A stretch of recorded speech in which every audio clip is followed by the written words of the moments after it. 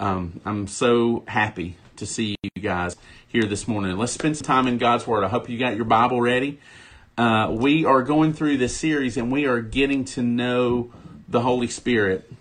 And we're getting to know the person of the Holy Spirit, not the it or the force of the Holy Spirit. The Holy Spirit is not an it, and he's not a force like in Star Wars, but he is the third person of the Trinity, of the triune God.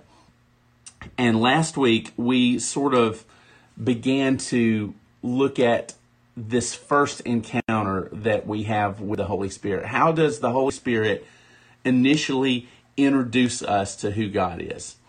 And it's important that for us as Christians, for those of us who are believers, for us to understand that all we have the power to do is to show someone the truth about who God is and what Scripture says of God, and also what our experience has been with Him. We can tell someone about God, but we can't connect a person to God. That is the work of the Holy Spirit.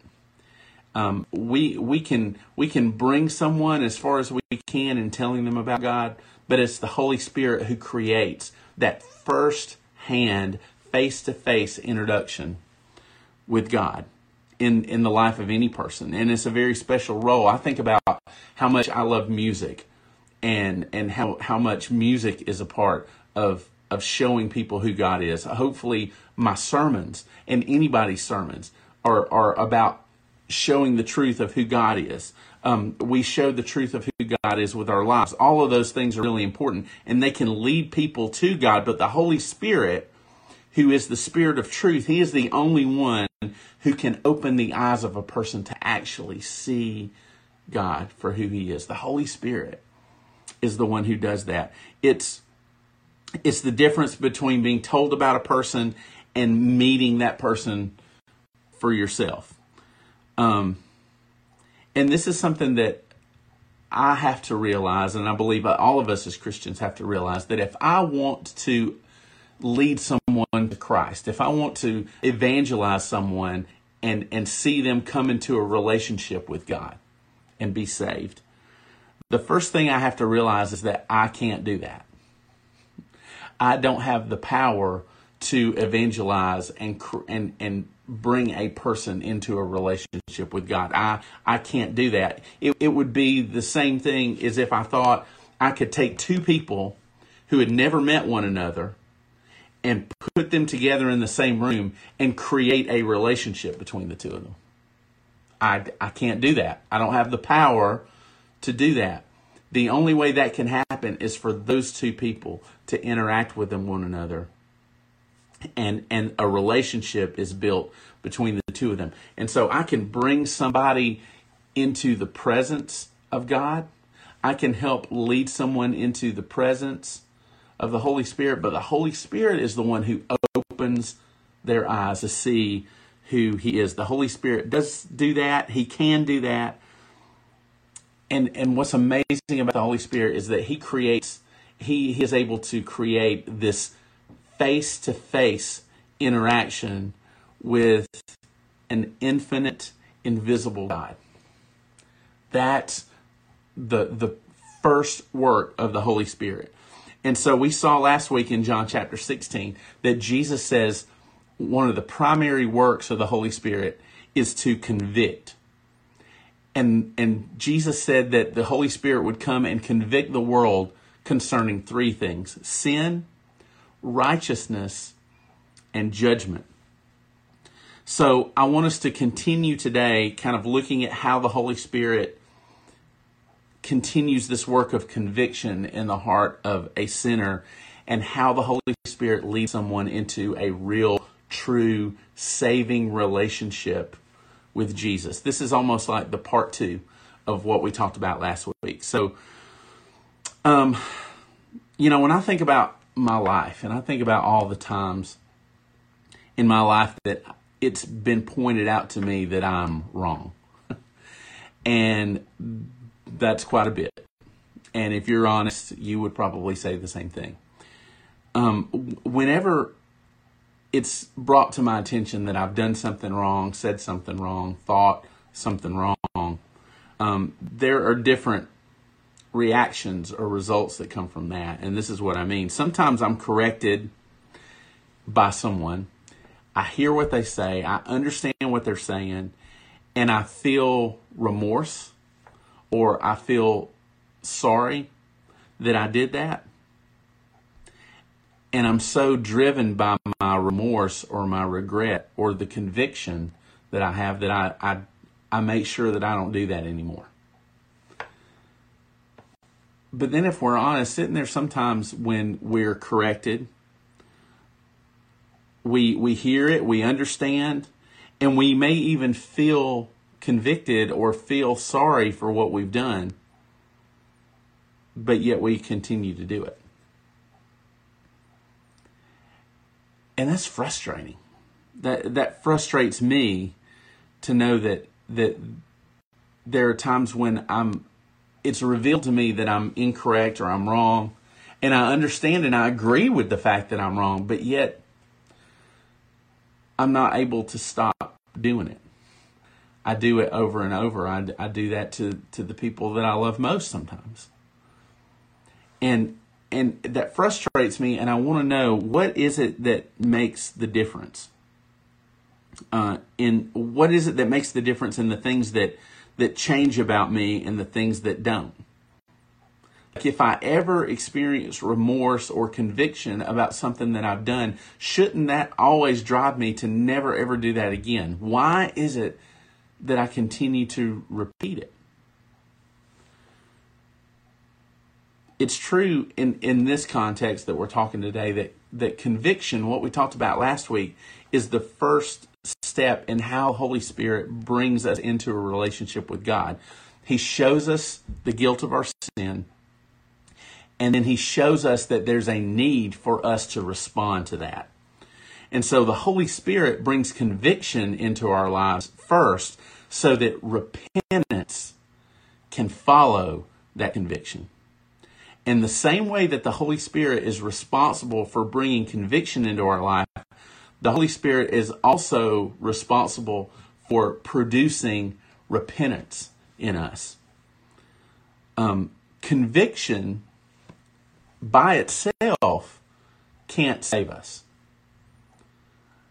I'm sure many of you would be able to share stories about times when you've experienced the Holy Spirit's conviction in your life, but your response was something other than repentance. And I think this is an important thing for folks to think about. Just because I experience conviction from the Holy Spirit doesn't necessarily mean that I've been saved. Because conviction sometimes only leads to sorrow. Sometimes conviction from God just leads us to feel bad about what we've done. And conviction that leads to sorrow or regret doesn't save. Sometimes conviction will also lead us to make promises to God, doesn't it? Sometimes we feel the conviction over our sin, and we think, well, God, to try to fix that, I promise I'm going to do this, I'm going to do this, I'm going to stop doing this, I'm going to start doing this. And that doesn't produce salvation in us either. Conviction that leads to promises doesn't save. And conviction that leads to determination doesn't save. Sometimes we get so frustrated and we're so self-reliant, we're convicted over what we've done wrong, and we think, well, I've got to fix it. And it creates this determination in us to do the right thing. Well, conviction that leads to determination doesn't save. Only conviction that leads to repentance can lead us, can create that new life in us through the Holy Spirit. And so I want us to look at some scriptures this morning. We're going to be jumping all over the place. today. There's not really one that we're going to hone in on, but we're going to be looking at several. So I want us to start in Luke chapter 5, and I'm going to put them up on the screen for you because we're going to be jumping all over the place. I want us to start in Luke chapter 5, verses 31 and 32, and see a reply that Jesus made to the Pharisees, the religious leaders, who were basically bashing him because he was hanging out with the most sinful people. This is what he says, verse 31. Jesus replied to them, "It is not those who are healthy who need a doctor, but those who are sick." Look at verse 32. "I have not come to call the righteous, but sinners to" what? Repentance. Notice that Jesus didn't say that he came to call sinners to conviction. You know why? Because conviction by itself doesn't save. He calls sinners to repentance. And repentance is the one response that leads people into a real relationship with Jesus. So the question we need to think about this morning is, how is it that the Holy Spirit, as the Holy Spirit convicts us of sin, convicts us of righteousness, and convicts us of judgment that's to come, how is it that he produces in us through that conviction? How does he create or produce repentance in us that leads to salvation? And there's two aspects of repentance that we're going to look at this morning. Two big points. Okay, and here's the first one, is that repentance is a command given by the Holy Spirit. Repentance is going to be two things this morning. And the first one is that repentance is a command. The Holy Spirit calls us to repent by turning toward God. That word repent comes from a word that means to turn. It's a verb. It's an action word. As where conviction is something that we experience, when we move to repentance, we move to action. Repentance is something that we do after we experience conviction. Look at Mark chapter 1 during the ministry of John the Baptist. This was the call. This was the invitation of John the Baptist in Mark 1:15.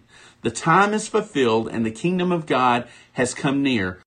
Repent and believe the good news." Repent, that action word for turning. I want you to look again in Acts chapter 17. I just want you to see these examples of where the gospel calls us to repent. Look at Acts chapter 17, verses 30 and 31. This one's a little longer. "Therefore, having overlooked the times of ignorance, God now" what? "Commands all people everywhere to" be convicted?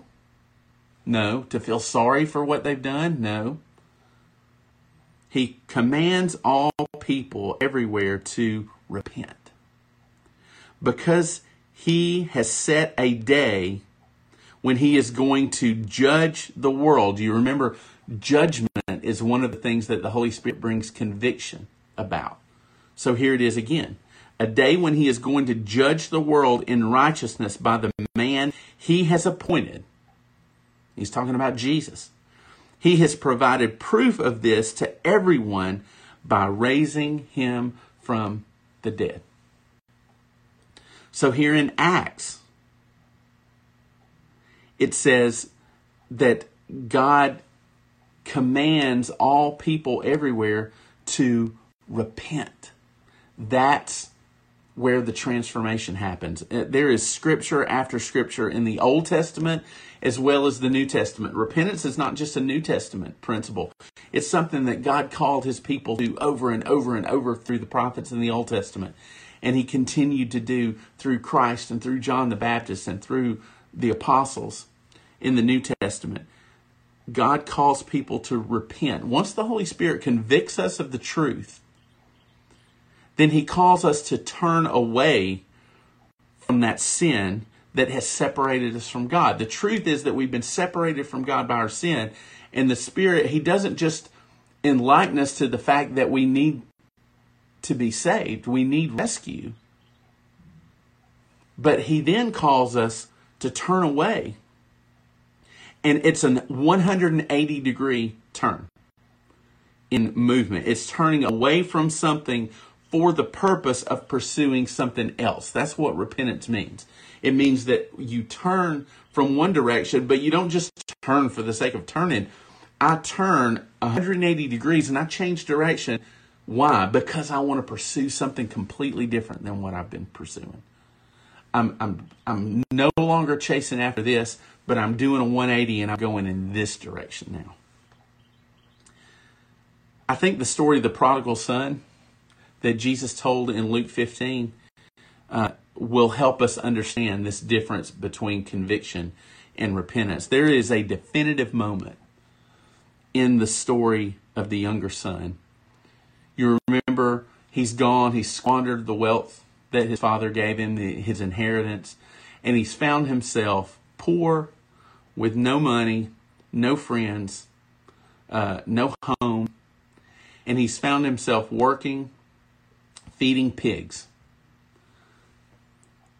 And when he finds himself in this lowest point of his life, the pit, the lowest pit of his own sin and his own selfishness, there's a definitive moment that happens in verse 17 of chapter 15 of Luke. And I want us to look at that, this part of the prodigal son story. And I think this is going to help us understand. Verse 17 says, when he came to his senses. That's important. When he came to his senses, he said, look how many of my father's hired servants have food to spare. And here I am starving to death.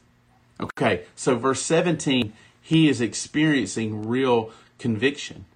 He is being enlightened to the truth. It says he came to his senses. It's like his eyes were open finally and he could see.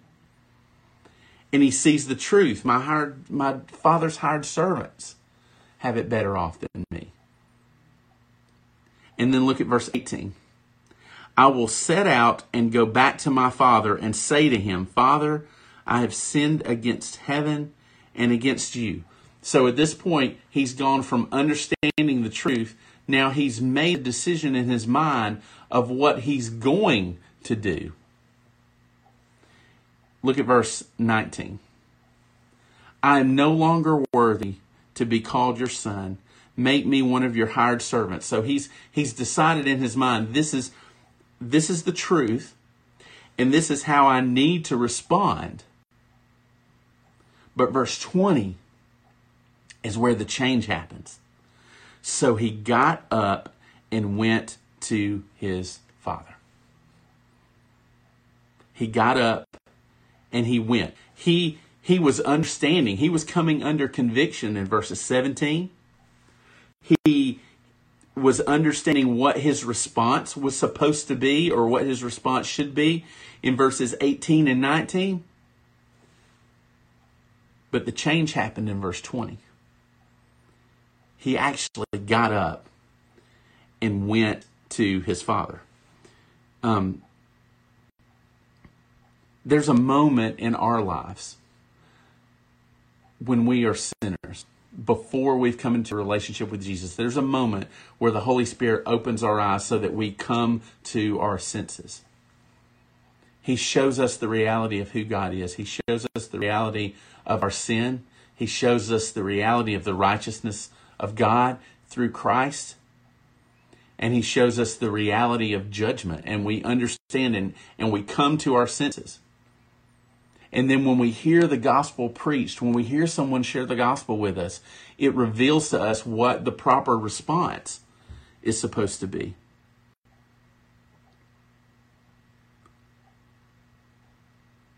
But the change doesn't happen until we get up and go.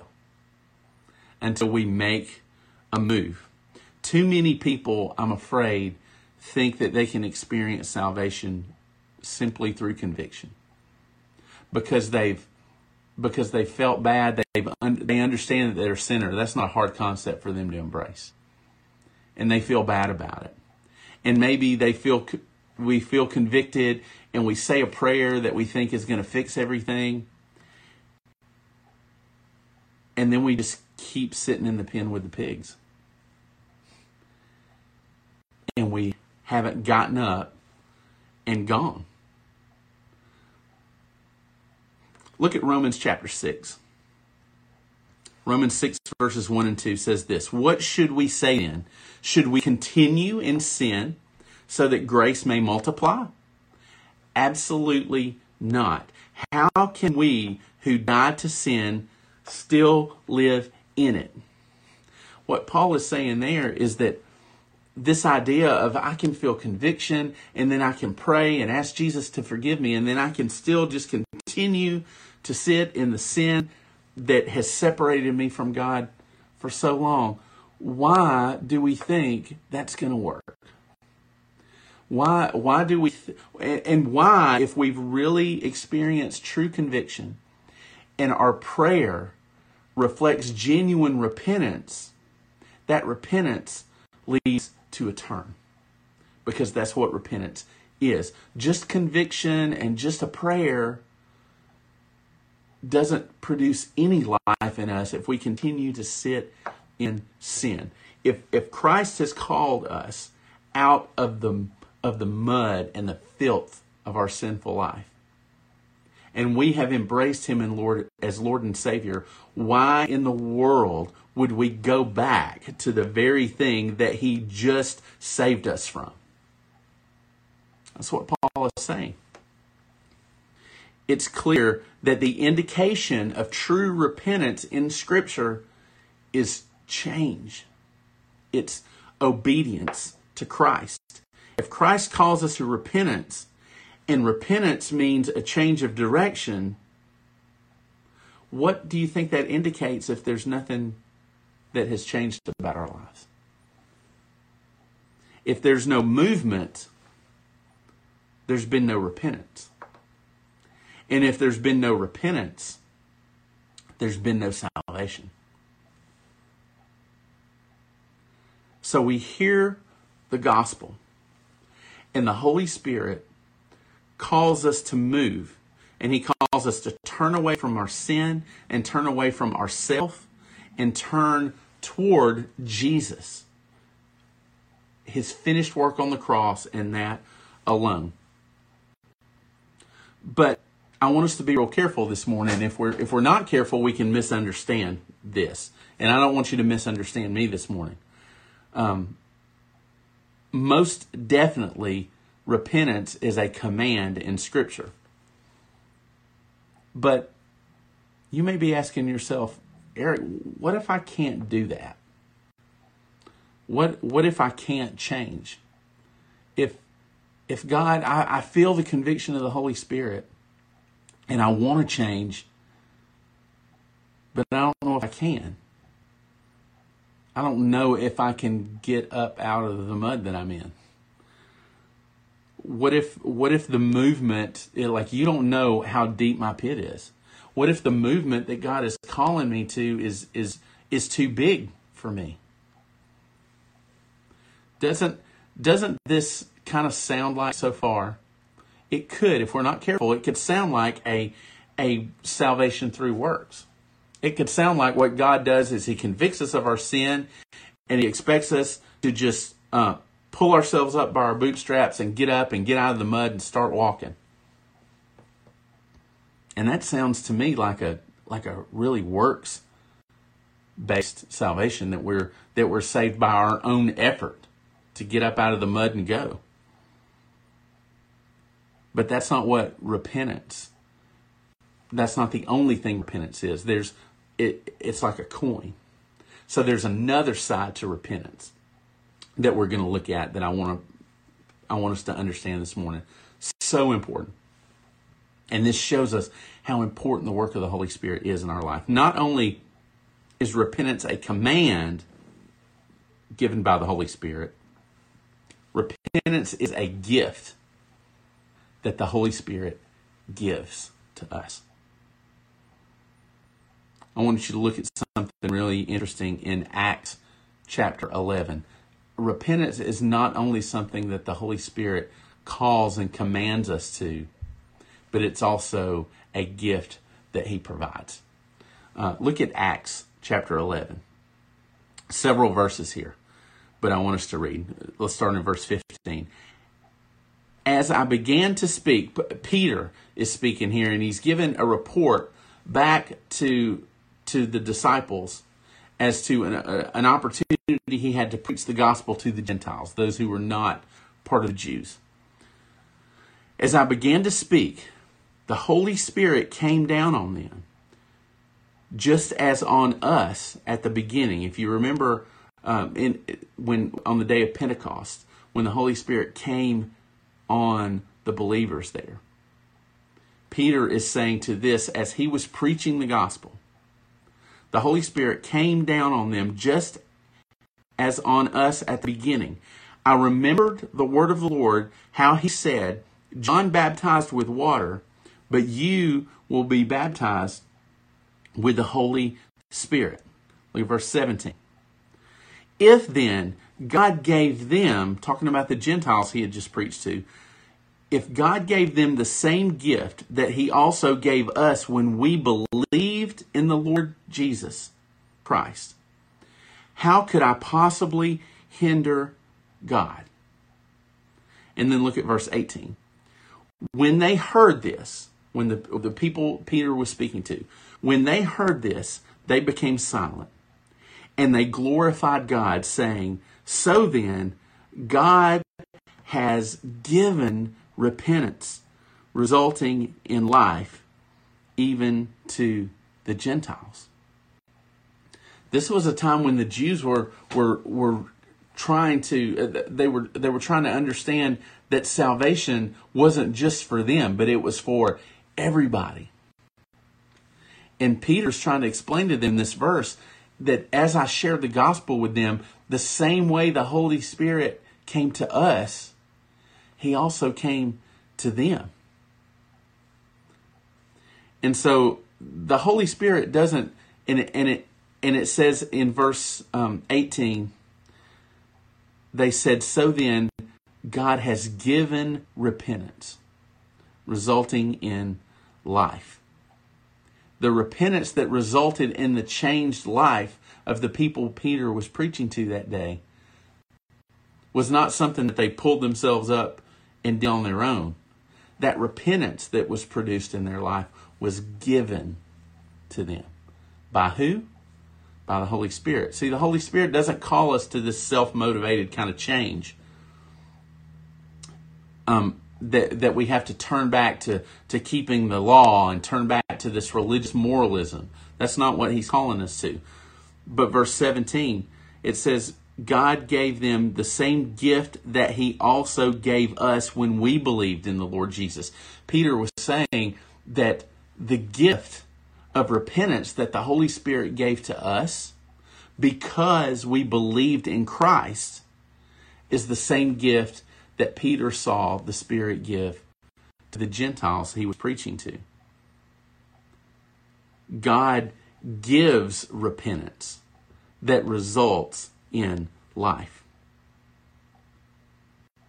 So the Holy Spirit that day when Peter was preaching to them, he not only called them to repentance through the gospel, but he gave them the gift of repentance.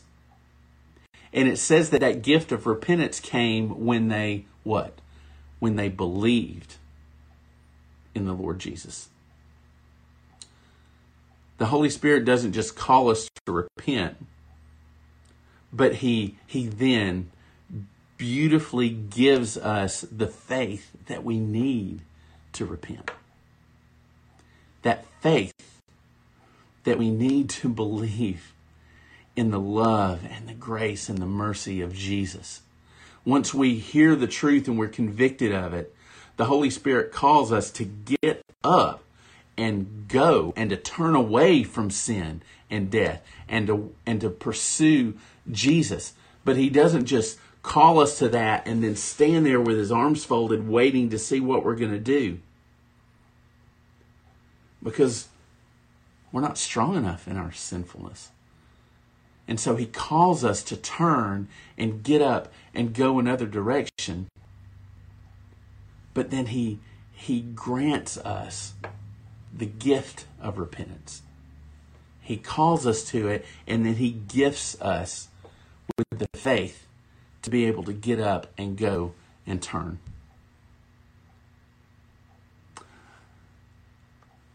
If I think about that story of the prodigal son again,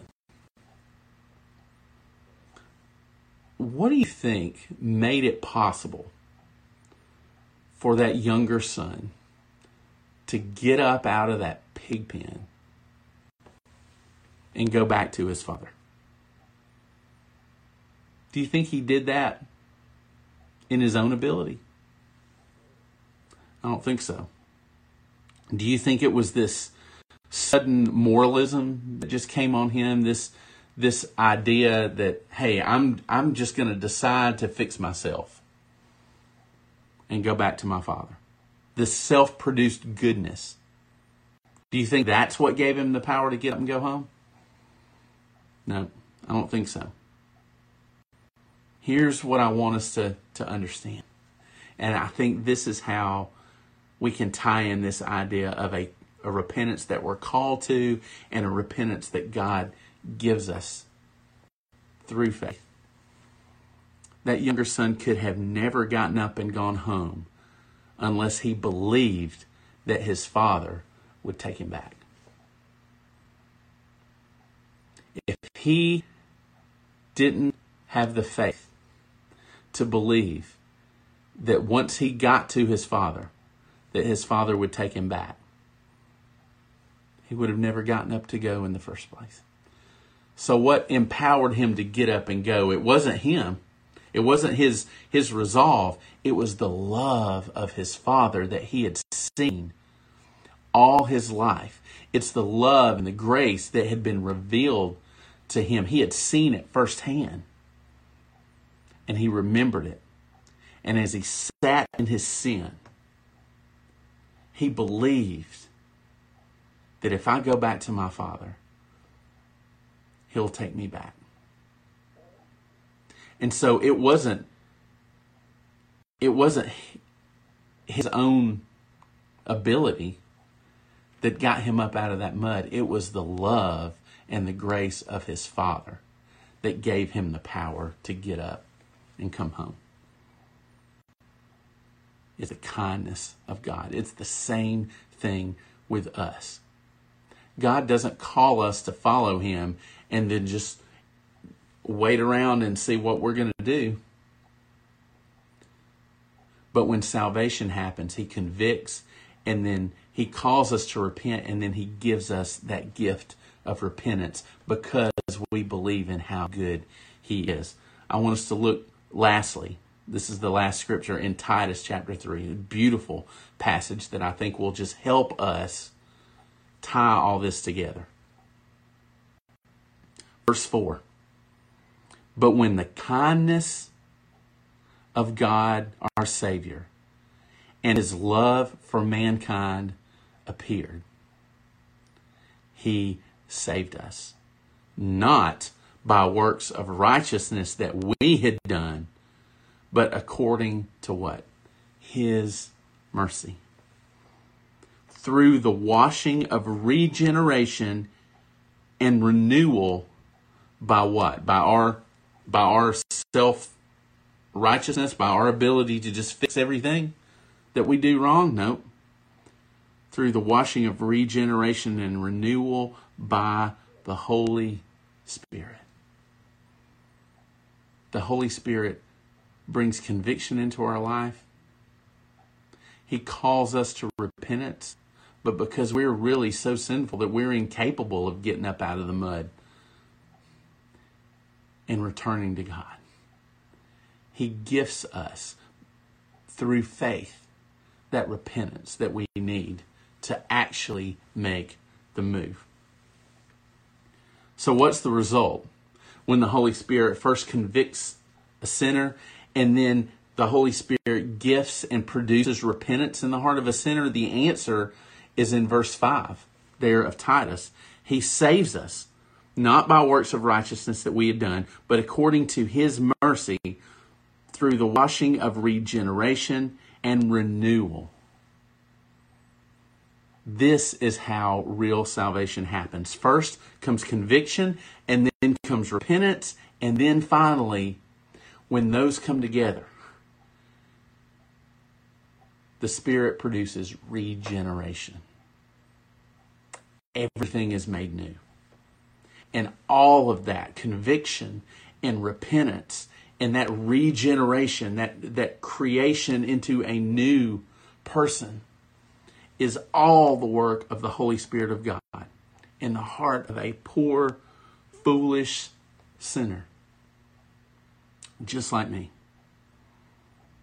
And the more I experience that relationship and the work of the Holy Spirit in my life as a child of God, the more I experience His work in me, the more I understand what a great work He did in my heart.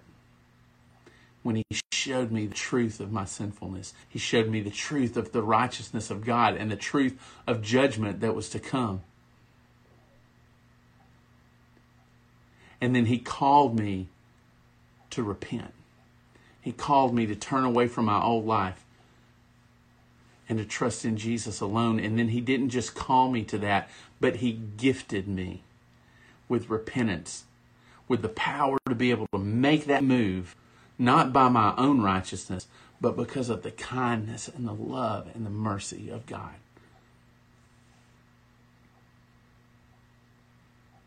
So the question I have for you this morning is, what about you? First, have you experienced conviction? Conviction that you know is from the Holy Spirit, as He's shown you the truth of your sin, the truth of God's righteousness, Christ's righteousness, as He died for you. And conviction of judgment that is a part of the gospel. A part of the message of the gospel is that judgment is coming for those who reject God's love. Have you experienced that conviction? Not from a person like me, but from the person of the Holy Spirit. And then have you experienced the gift of repentance? Has your life changed? Has the Holy Spirit gone beyond conviction and gifted you with repentance that you can look at your life and see, I can totally see where my moment was. I knew where it was that He changed me. He gave me the gift of repentance. I got up out of the mud and the muck and the mire of my sin, and I turned away from it.